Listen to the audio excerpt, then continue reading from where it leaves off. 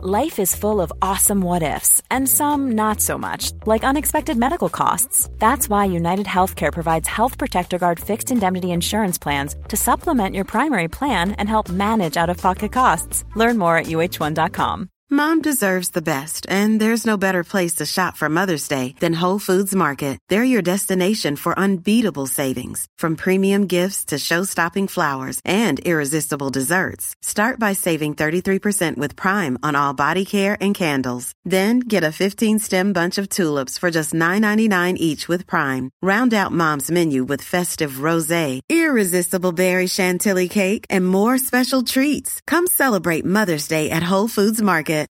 Since 2013, Bombas has donated over 100 million socks, underwear, and T-shirts to those facing homelessness. If we counted those on air, this ad would last over 1,157 days. But if we counted the time it takes to make a donation possible, it would take just a few clicks. Because every time you make a purchase, Bombas donates an item to someone who needs it. Go to bombas.com/ACAST and use code ACAST for 20% off your first purchase. That's bombas.com/ACAST, code ACAST.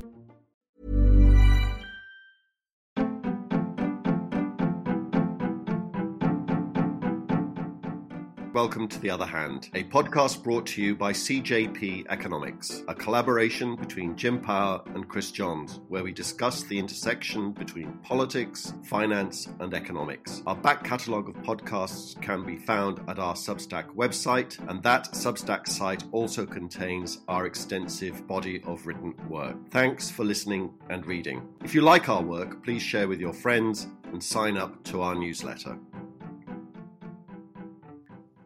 Hello, Jim. Welcome to another Other Hand podcast. The end of quite a week, actually, from both an economic and a political point of view.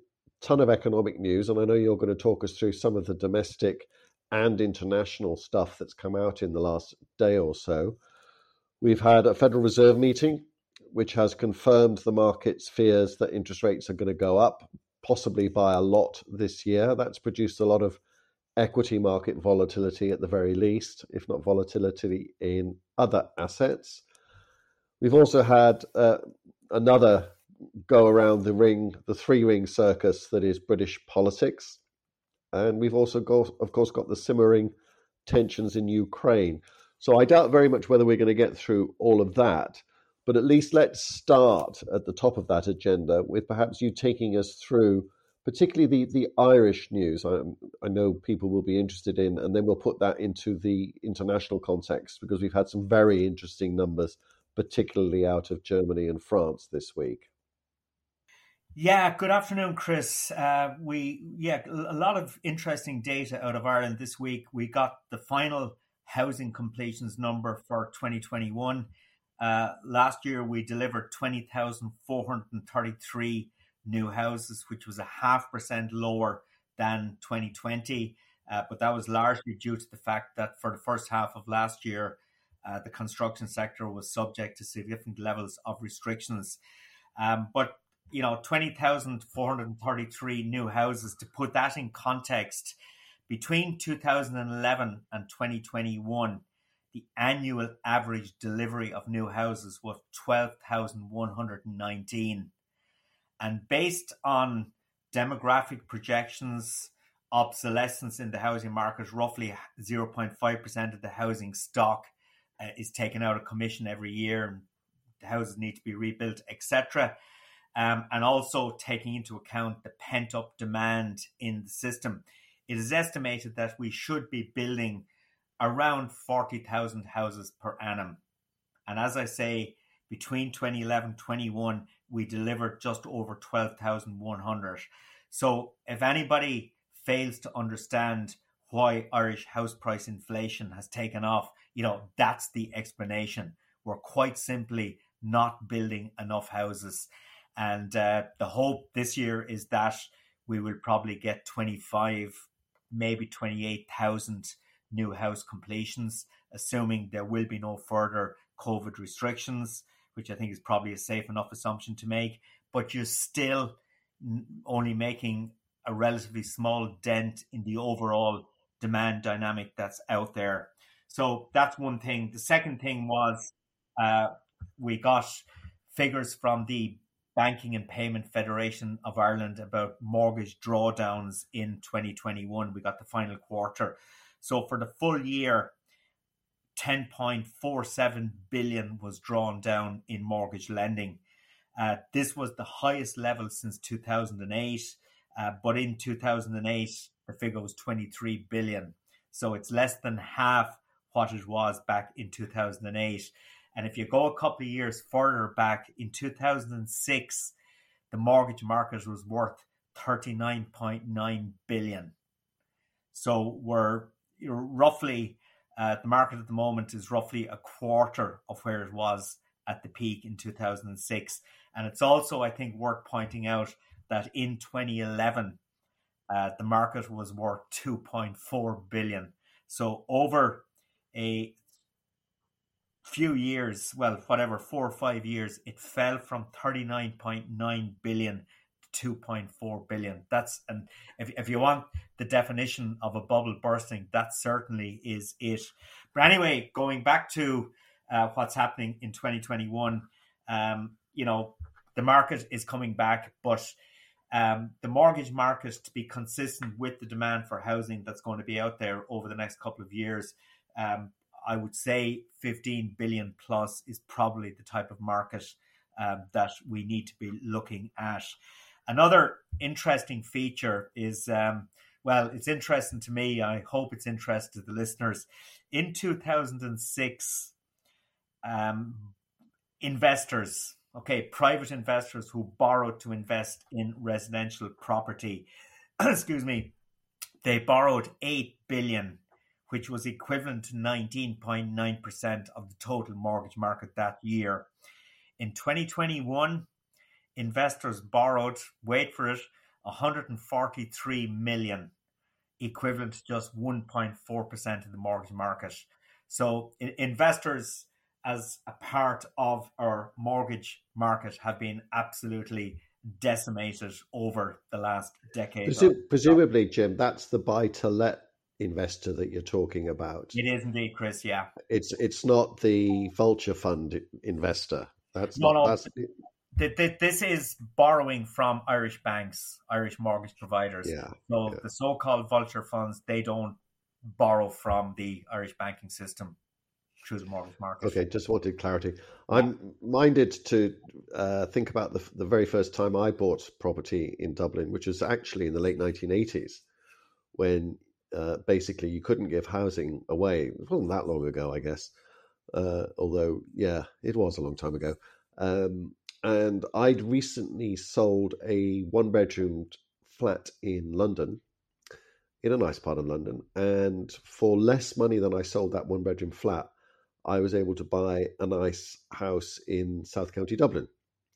And I remember telling people that I was thinking of buying a nice house in South County Dublin. And my Irish friend said, "Sure, why would you want one of those big houses? You can't afford to heat them."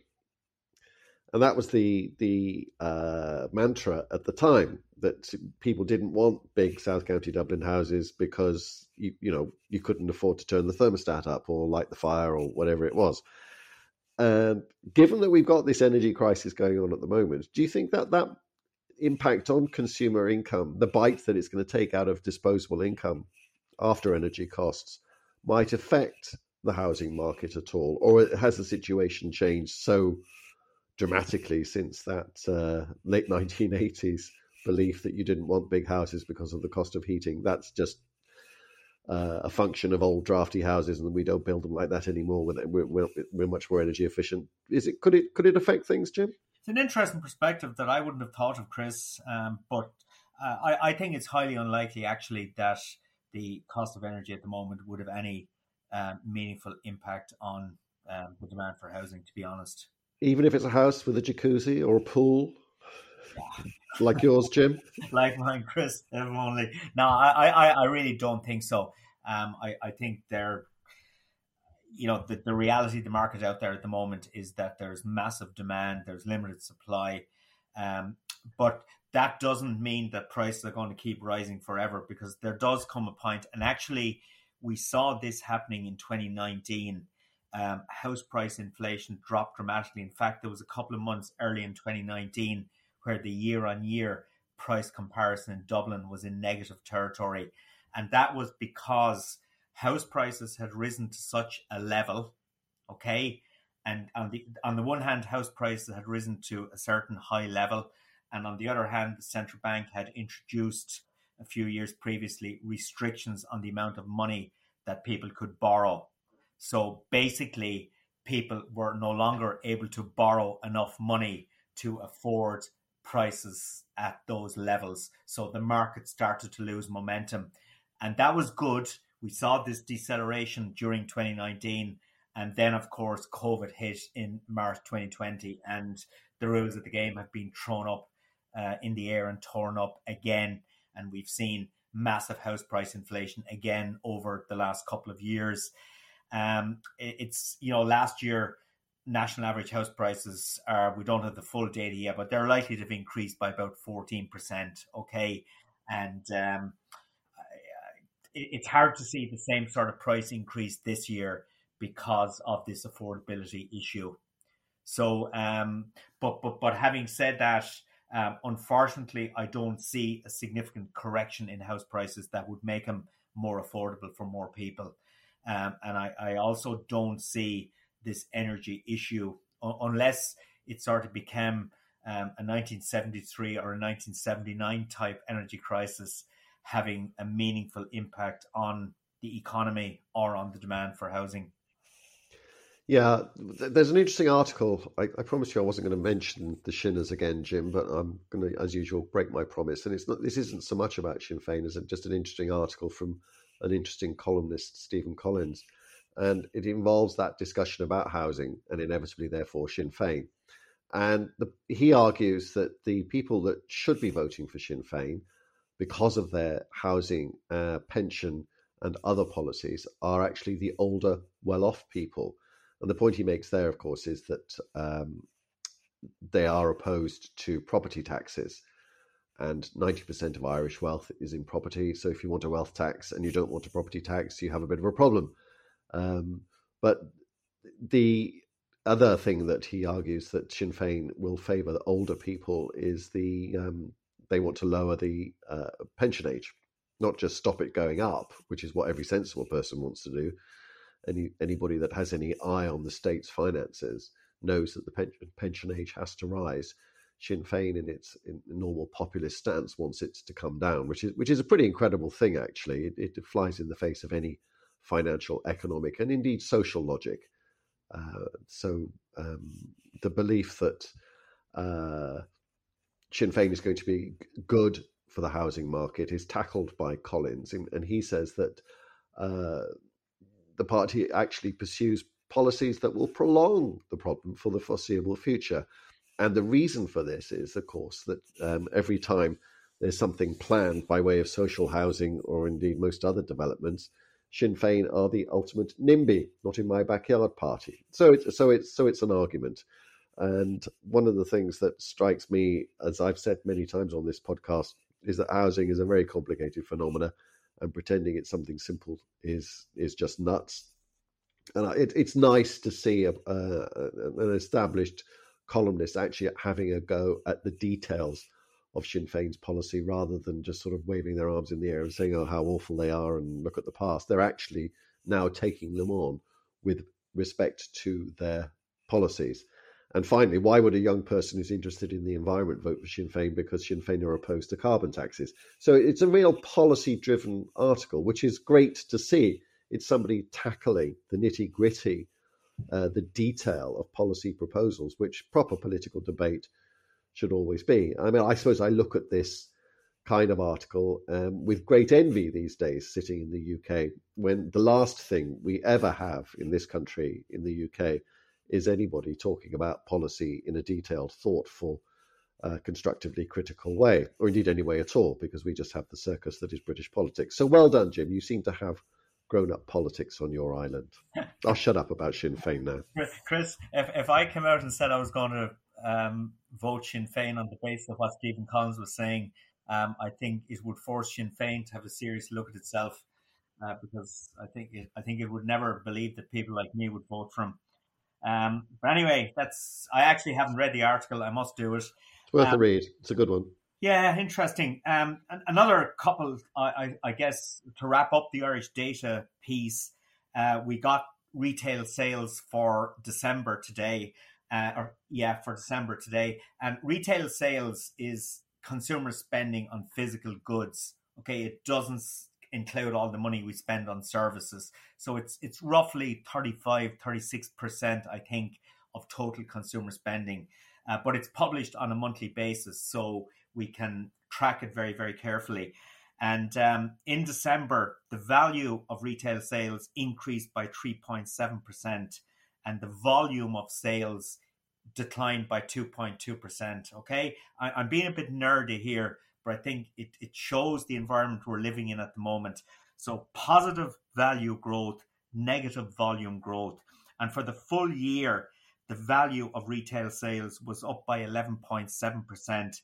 The volume was up by 8.8%. So the value growth is significantly higher than the volume growth. That is a marked turnaround from what we've seen over the last 6 or 7 years, when the volume was growing strongly, but the ability of retailers to turn that into money was very limited because of the lack of inflation in the system. So in other words, retailers were being forced to discount significantly to shift volume. And that has now changed. And that's because we're now living in this inflationary environment again. So I think it's a really interesting reflection on where we find ourselves domestically in relation to inflation, and I guess also at an international level, because as we've discussed numerous times recently, inflation is not just an Irish phenomenon, it's a global phenomenon at the moment. And the final piece of data that was out, and it relates back to what you were saying about pensions in some senses, but the CSO published data yesterday on pension coverage. And I'm not going to go into that much detail other than to say that 1 in 3 workers has no plan in place for income in retirement beyond the state pension. And that is a huge problem, because if you retire from work and you're dependent on the state pension, you are likely to see a significant decline in your income and in your living standards. That's a problem. A quarter of young people aged between 20 and 24 do not have pension coverage, do have pension coverage in place. And I saw somebody sort of saying, oh, this is very low. I mean, I don't think it's low. I think it's actually very high. I would have thought the number of 20 to 24-year-olds who would have an occupational pension scheme or personal pension scheme in place would be virtually zero. Certainly when I was age 20, 24, having a pension was the last thing on my mind. And then... Oh, hang on a minute, Jim. Hang on a minute. Surely when you were 20 to 24, working for that global financial powerhouse called AIB, you had a defined benefit pension, so you didn't have to think about it. And so this is an example. You are the quintessential example of an older generation with that secure DB pension scheme pulling the ladder up behind you, which is why all of our your younger counterparts are justified in picking up their pitchforks, aren't they? Come on, get off your horse there. I spent something like 9 or 10 years in AIB, and when I left, because of the legislation that was in place at the time, I left behind my defined benefit pension scheme in AIB. It was abolished as if it never existed. Okay. Point taken. I stand corrected, but that was because you allowed some idiot to hire you, didn't you? I did, Chris. A guy I knew in Bank of Ireland offered me a very lucrative job. So yes, indeed, we had to do. We all make mistakes, Jim. We all make mistakes. Certainly. And you know, the second most important Buddhist in the world died recently, and the most important being the Dalai Lama.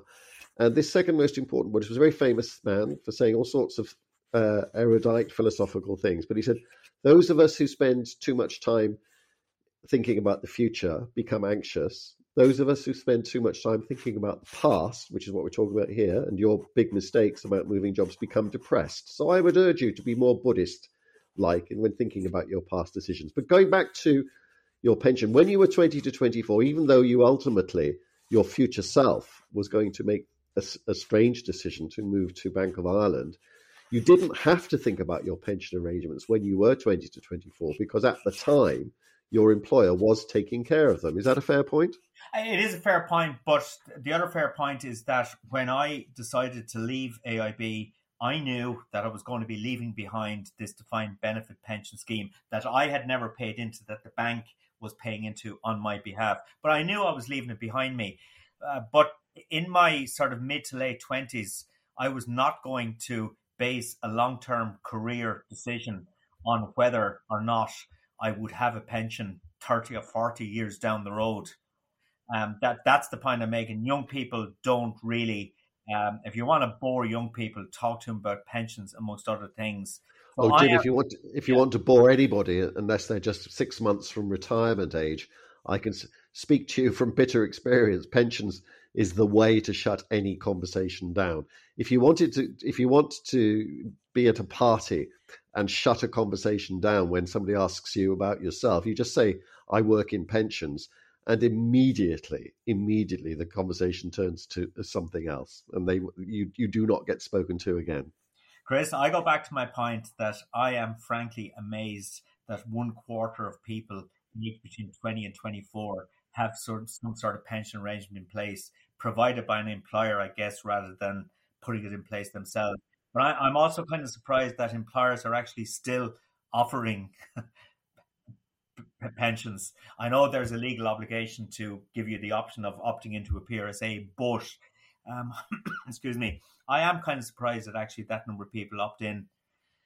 Yeah, I mean, given the costs of everything else that younger people have to deal with, their rent and They're renting, etc., then it is surprising, as you say, that it is that high. I'm not sure what advice I would give it. I know purely financially, you should save for your pension, but if I was 20 to 25 now in a good job, I'm not sure about the trade-off between saving for my old age and just having a nice disposable income and the lifestyle that goes with it. I'm not sure about that anymore. I'm really not. Maybe that's a pandemic effect or something. I don't know. But the right financial advice sometimes isn't the right human advice. Yeah, I guess the only argument you can make for somebody of that age group actually paying into a pension is the tax relief they get back. Yeah, but again, they get it back, 40 years in the future when God knows what will have happened. When you make a pension contribution, you'll get tax relief. That's what I'm saying. Yes, you get tax relief in the sense that the money that you put in, it gets effectively added to by the government. Yeah, but then when you're coming out, you're taxed on it. Yeah, but that's 40 years down the road. The other point that's kind of interesting was that in the 55 to 69-year-old age group, and this is obviously the age segment that is approaching retirement, 1 in 4 have no private plan in place for retirement. That's kind of frightening, I have to say. Yeah, a lot of people do survive on the state pension. Well, I suppose one might argue with the word survive, but they exist on the state pension. Which, if you can, I mean, the state pension is much more generous than it is here in the UK, for instance, where an awful lot of people also exist solely on the state pension. Thank goodness you live in Ireland, Jim, because your state pension there, as I say, is much more generous than it is here in the UK. How sustainable it is a different question. Absolutely, that is a point, and it's kind of interesting. Here behind me on my bookshelves, I have a section devoted to various pension reports that have been written by government over the years, green papers and all sorts of coloured papers. And I guess the most recent addition to that was the plan for auto-enrollment. In other words, people are automatically enrolled in a pension unless they make a conscious decision to opt out. And the government has again postponed that to the end of next year. Government has an incredible unwillingness to actually face up to this pension problem. And the economic challenge, of course, is that if you have a whole segment of people retiring without adequate pension provision, they will suddenly face a sharp drop in their income, and you will end up with a new segment of the population called the retiring poor. And I think that's kind of dangerous. And that, to me, is one of the arguments as to why incentives to get people to contribute to their pensions make sense. Yeah, I understand that. The thing I would say is that we should now very rapidly stop talking about pensions if we want to retain any listeners, given what we said earlier on. But, you know, pensions are a tricky area for politicians. They're the quintessential political hot potato, because politically, all of the costs of implementing difficult pension changes, like raising the pension age, are borne today. You get to be unpopular because you've raised the pension age, and all the benefits that flow to the state from that decision to pay pensions later, those benefits will accrue to future politicians. And so the incentives clearly are there to kick this can down the road every single time. Let's move on. One of the things I wanted to ask you about was in the context of our remarks the other day that we made both on this podcast and some joint presentations that we've been making, little commercial there for Jim Power and Chris Johns Presentations Inc., is that this is a unique business cycle because of the pandemic. When we think about the future and economic forecasting and all the things that go with that, we often look to the past for some precedent, for some guidance as to what might happen next, given what happened at similar points in similar business cycles in years gone by. But this last couple of years has been like no other 2-year period in economic history, the way in which the economies have been in a stop-start mode. And so it is proving with the data, because you're just seeing such weird things in the data. I know we had some strong numbers, stronger than expected numbers out of the States this week, but we had the strongest economic growth in France, I think, since the 1960s, and headlines suggesting that Germany is about to go into recession. That's an unusual set of circumstances, isn't it, for those two adjoining countries? Yeah, it certainly is. We got the fourth quarter data for both countries this morning. German growth contracted by 0.7%. It was expected to contract by nothing like that magnitude. And as you say, technically, Germany is now just 1 quarter away from a technical recession. France, on the other hand, saw growth of 0.7%, which, as you say, is the strongest growth since the 1960s. So it's quite extraordinary. You have two neighboring countries, both afflicted by COVID-19, having such dramatically different economic outcomes. And that's the nature of economic analysis at the moment. I mean, not so much here in Ireland, because there's a constancy here. But looking at international data, I mean, it's just incredibly volatile and choppy from month to month. All sorts of factors we don't understand are feeding in. COVID, the legacy, the impact is just extraordinary. And, in the United States this morning, for example, we got data showing that the Federal Reserve's favored measure of inflation, the Personal Consumption Expenditure Price Index, the PCE index, prices increased by 5.8%, which was the highest level in 39 and a half years. It's just extraordinary. From day to day, as you say, this volatility in data is just mad. And then if you superimpose that in on top of investment markets, equity markets, it is no wonder that we're also seeing such volatility in investment markets generally, but particularly equity markets. And Bitcoin, of course, is experiencing quite a bit of volatility also at the moment. So it's a mad environment. And I just did a webinar this afternoon to the graduate intake in one of the big four accountancy firms, and the questions that were coming on, asking me stuff like, is a global equity market crash imminent? Is a global recession imminent? What did you say? I haven't a clue, I mean, who knows? I tried to build a sort of a logical argument to try and explain and understand what's going on. But really, where it all ends up and leads to is just amazingly difficult at the moment. Yeah, and I think that we're all being driven mad by this data problem, by this interpretation of data problem, as the data comes out really weirdly. I noticed this week, this is a little bit geeky, but the central bank's central bank is an outfit called the Bank for International Settlements, based in Switzerland. And they are the headquarters of hard money and always warning about inflation and fiscal deficits and all that good stuff. And this week they produced a paper that said that all of this inflation, or most of this inflation that's around globally at the moment, isn't inflation at all. It's just, to use a bit of economic jargon, changes in relative prices. It's not a rise in the general price level that is likely to be sustained. So get over yourselves was the argument of the BIS.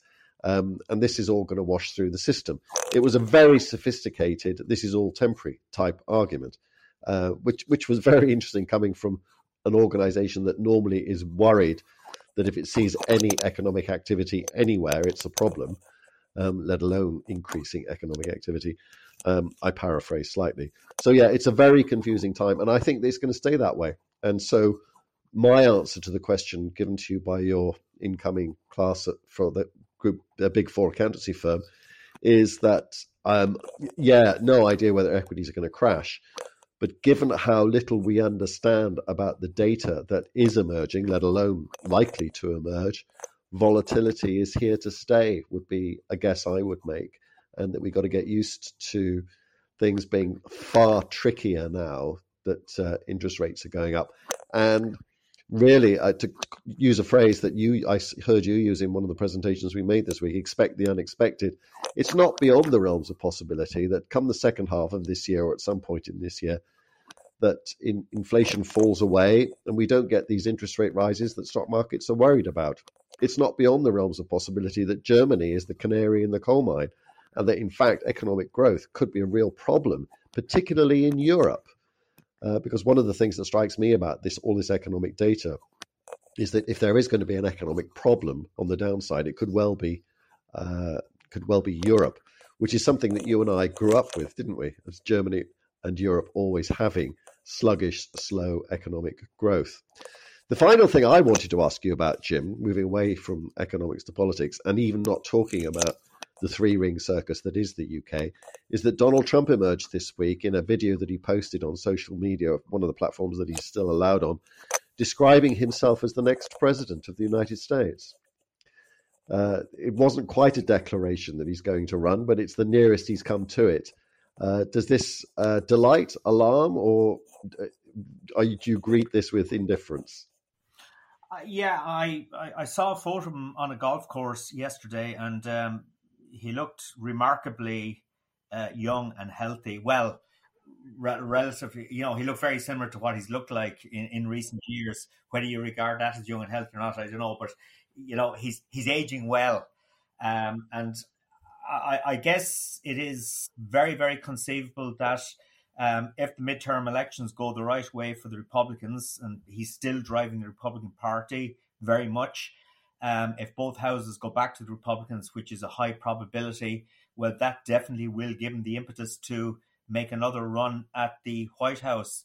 And it'd take a brave individual to bet against him winning again, unless the Democrats can come up with somebody like Barack Obama to stand against him. I heard one pundit during the week suggesting that the next Democratic candidate would be Hillary Clinton.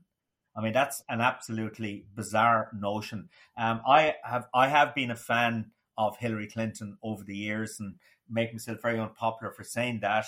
I was hoping at the time she would win that presidential election, but she's gone. She's history. But the fact that she's been spoken of as a possible candidate for the presidency just shows the mess the Democrats are in at the moment. And of course, Kamala Harris as the VP seems to be doing an incredibly bad job, is incredibly unpopular, would appear inconceivable that she could be candidate for the Democrats. So I think it's really conceivable that we could see Trump back. Would I be happy about it? No, I wouldn't actually. one of the things that definitely improved my life was the lack of daily rubbish coming from Donald Trump. Finally, Jim, a small COVID corner. I believe a musician hero of yours is having a go at Spotify for promoting vaccine-denying podcasts. Do you know who I'm talking about? Neil Young. Yes. Yeah, absolutely. Good man. He's going to lose, but it's good to see somebody taking a stand, isn't it? Oh, it's great. It's absolutely great. Yeah. How much impact do you think that we'd have if we try to get this podcast off Spotify for the same reason? Very little. I'd say it wouldn't create waves around the world. But fair play to Neil Young. I've always been a huge fan of his music. Probably says something about my age as well. But it's great to see. All right, Jim, listen, you have a great weekend, and we'll regroup at the beginning of next week.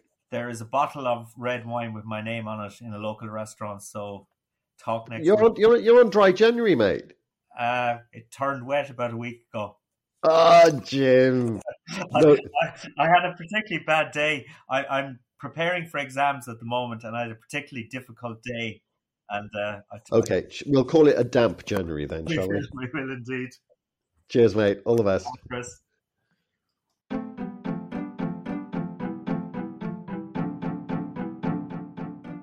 You have been listening to Chris Johns and Jim Power on The Other Hand. We hope you enjoyed it. If you did, please sign up to our Substack account, www.cjpeconomics.substack.com. You can download our podcasts on Apple, Spotify, and other good podcast platforms. Mom deserves the best, and there's no better place to shop for Mother's Day than Whole Foods Market. They're your destination for unbeatable savings, from premium gifts to show-stopping flowers and irresistible desserts. Start by saving 33% with Prime on all body care and candles. Then get a 15-stem bunch of tulips for just $9.99 each with Prime. Round out Mom's menu with festive rosé, irresistible berry chantilly cake, and more special treats. Come celebrate Mother's Day at Whole Foods Market. Even on a budget, quality is non-negotiable. That's why Quince is the place to score high-end essentials at 50 to 80% less than similar brands. Get your hands on buttery soft cashmere sweaters from just $60, Italian leather jackets, and so much more. And the best part about Quince, they exclusively partner with factories committed to safe, ethical, and responsible manufacturing. Elevate your style without the elevated price tag with Quince. Go to quince.com/upgrade for free shipping and 365-day returns. Mom deserves the best, and there's no better place to shop for Mother's Day than Whole Foods Market. They're your destination for unbeatable savings, from premium gifts to show-stopping flowers and irresistible desserts. Start by saving 33% with Prime on all body care and candles. Then get a 15-stem bunch of tulips for just $9.99 each with Prime. Round out Mom's menu with festive rosé, irresistible berry chantilly cake, and more special treats. Come celebrate Mother's Day at Whole Foods Market.